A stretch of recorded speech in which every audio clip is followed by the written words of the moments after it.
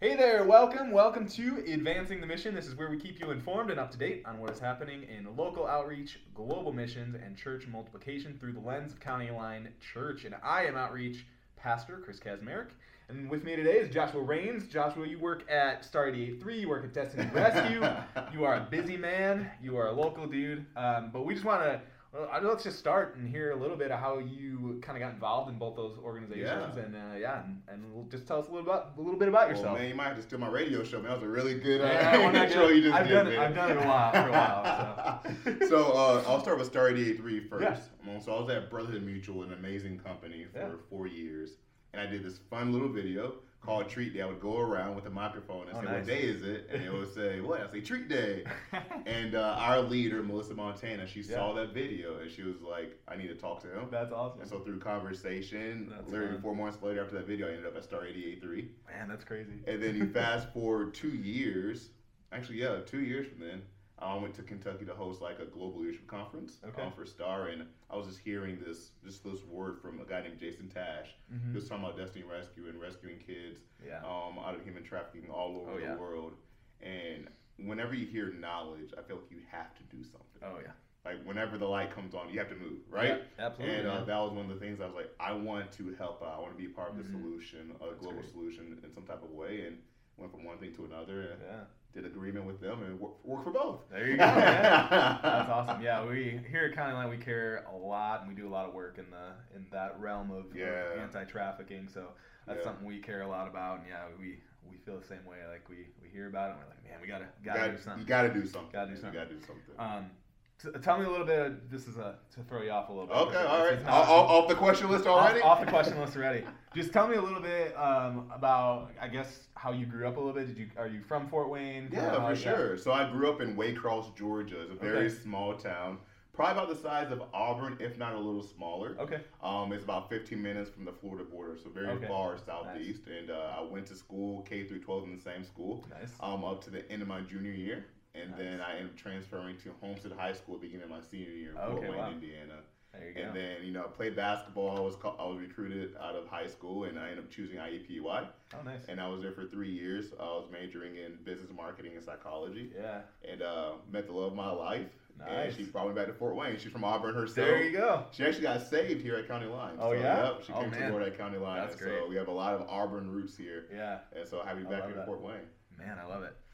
Awesome. So February is Black History Month, and here in the U.S. and at County Line, it's something that we're continuing to learn a lot about. Yeah. Really, as a primarily white congregation. Yeah. But tell me a little bit about what, for you as a Black African American, like what does this month mean for you?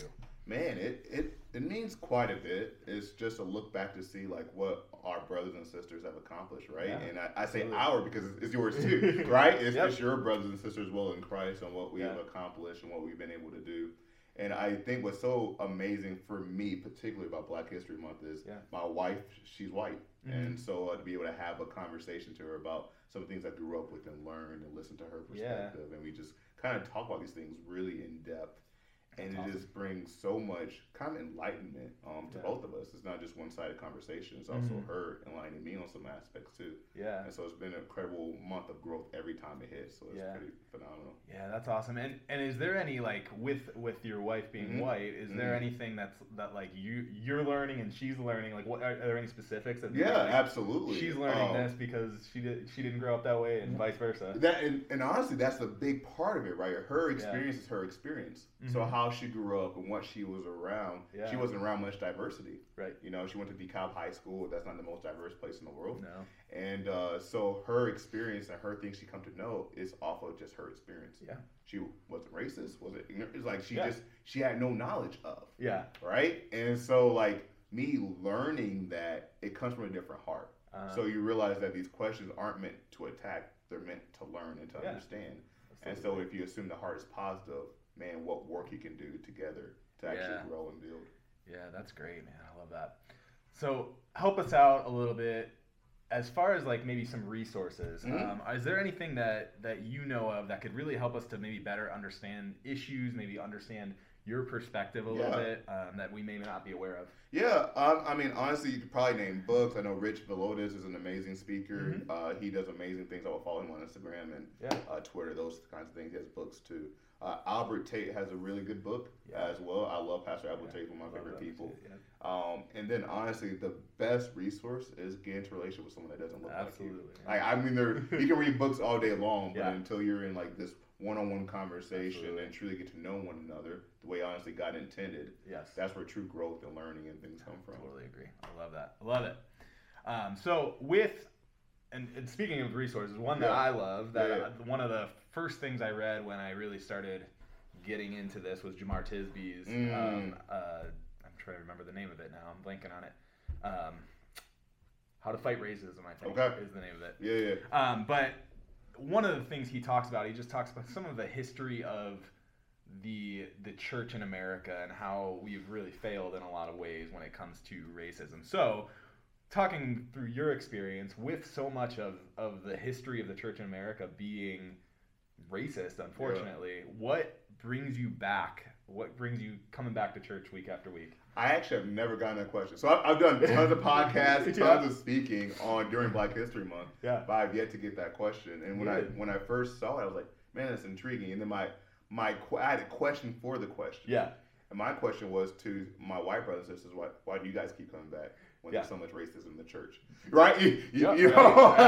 That's a great question. And when I saw that, that's what I thought about initially. And then I also think about how I think the church is sometimes on a poor representation of the kingdom of God. And if you truly go into the kingdom of God, and that's a whole other topic that we can discuss later on. But if you want to go into there, that kingdom is diverse. And what you see is once you start getting closer to Jesus, diversity starts to happen. It's never intentionally. It's just the way that God designed it for it to be.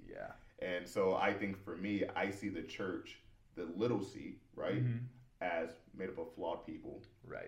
That maybe gone away from the original purpose of the kingdom of God. And so for me, it's never been about people. My relationship with God is never dictated on people. And that's why I can easily go and represent and love on Jesus, because I know I'm flawed.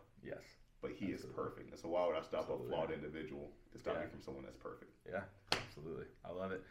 And I would have a similar answer. Like, Jesus is what brings me back. Right. I mean, we know that Scripture says that we're all going to be, heaven's going to be pretty diverse. Absolutely, right? Man, absolutely. And what you realize, what I've started realizing just doing work in our community is that it's probably more positive than negative. But the negative ones always have the bullhorns. They always have the megaphones. And so when I speak to Pastor Stu and you and other people that are wanting to do the work, that are willing to do the work. So a lot of people say they want to do the work, but they're not willing to do the work. That are willing to do the work. That's what's encouraging. Because you can really see God moving. Like we always talk about revival. It starts internally. And once it starts internally, that's when it goes out. That's awesome. I love it. All right. Well, we've talked about a few different things. But I just wanted to throw out a question of like, is there anything that we didn't talk about that you want to mention or talk about?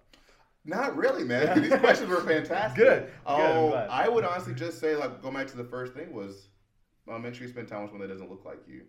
I think that's huge. I think it's also huge knowing that having the same definition of things. So when I talk about race, I talk about from a shared humanity perspective. Because if we're all going through this life together, we have a shared perspective. And so how can we grow with one another? Like, what can we do to better each other? How can we learn from each other? And how can we look at someone with an innocent heart? Like I look at my wife. Like her questions are innocent.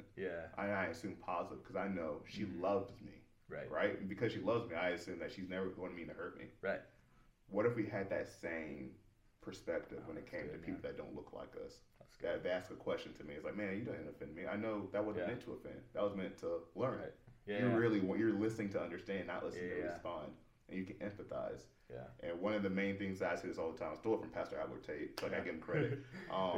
Empathy does not require my agreement. That's good. So regardless of whether I agree, that doesn't take empathy off the table. And so I would say that something to remember is empathy does not require agreement. I love that. Well, that's I don't think that's a good word. We're gonna end on that. All right. Because that's such a good word there at the end. So thank you so much, My pleasure, Justin, man, thank you. for just coming out and talking about this with us. Because like I said, we're just trying to learn here, and we're in process still. It's something that we care a lot about, and we're just trying to figure out the best way to do it. Yeah, absolutely. Thank you for having me. Yeah, absolutely. Thanks everybody out there that watched this week, and we will see you next time. See ya. Bye.